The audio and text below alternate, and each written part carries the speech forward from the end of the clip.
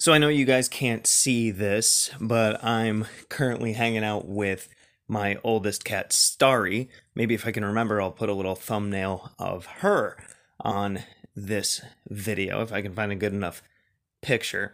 But I'm alone for, the weekend and trying to make a video. And one of the things that have been mulling around in my head lately is, the proper state of mind to be in, or that you can find yourself in, to do magic. And sometimes you want to have a clear head. You don't want to have stress from work or stress from everyday life and stuff that you're going to then carry into your temple or your ritual space or whatever you want to call it.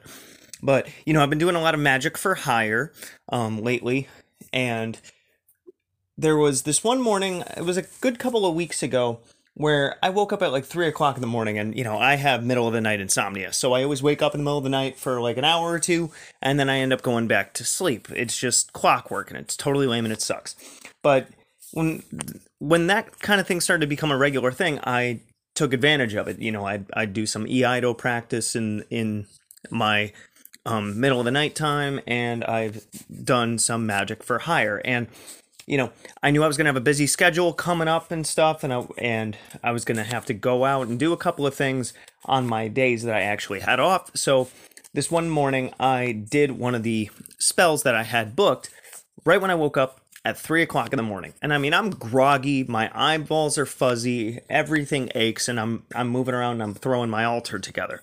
And let me tell you, when I did that ritual, that was arguably just as effective or more effective than what I would normally do if I had just woken up and, actually got myself to a point where I feel awake and done the thing. And it got me thinking, right? Now, we know that when we are asleep or we are tired, we're getting our brains kind of out of that awakened logical state and more into a more receptive state, as they call it. Basically, a different brain wave pattern. And even when we meditate, we can change the brain wave pattern.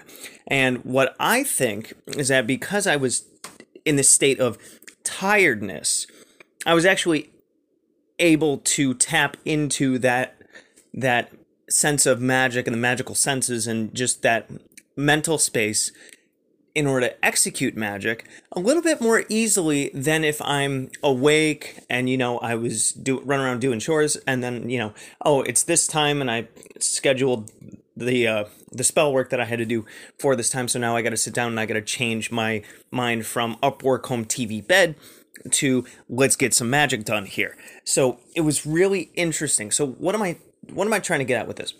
Do magic when you're tired. Push yourself to do it, because when you're tired, and I'm not just talking, I had a long day or whatever. I'm talking, you're about to fall asleep, or you wake up in the middle of the night and you're groggy, Push yourself to enter a magical space in that state of mind and see what results you can get.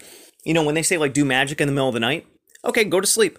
Wake up in the middle of the night with an alarm that jolts you out of bed and you're groggy as hell, and do some magic. Step into your temple and execute something. I dare you to try this. It was very interesting for me. And even right now, I have a spell that's booked that I would have loved to have done already, but I injured my foot somehow, and I've been limping around the house all day.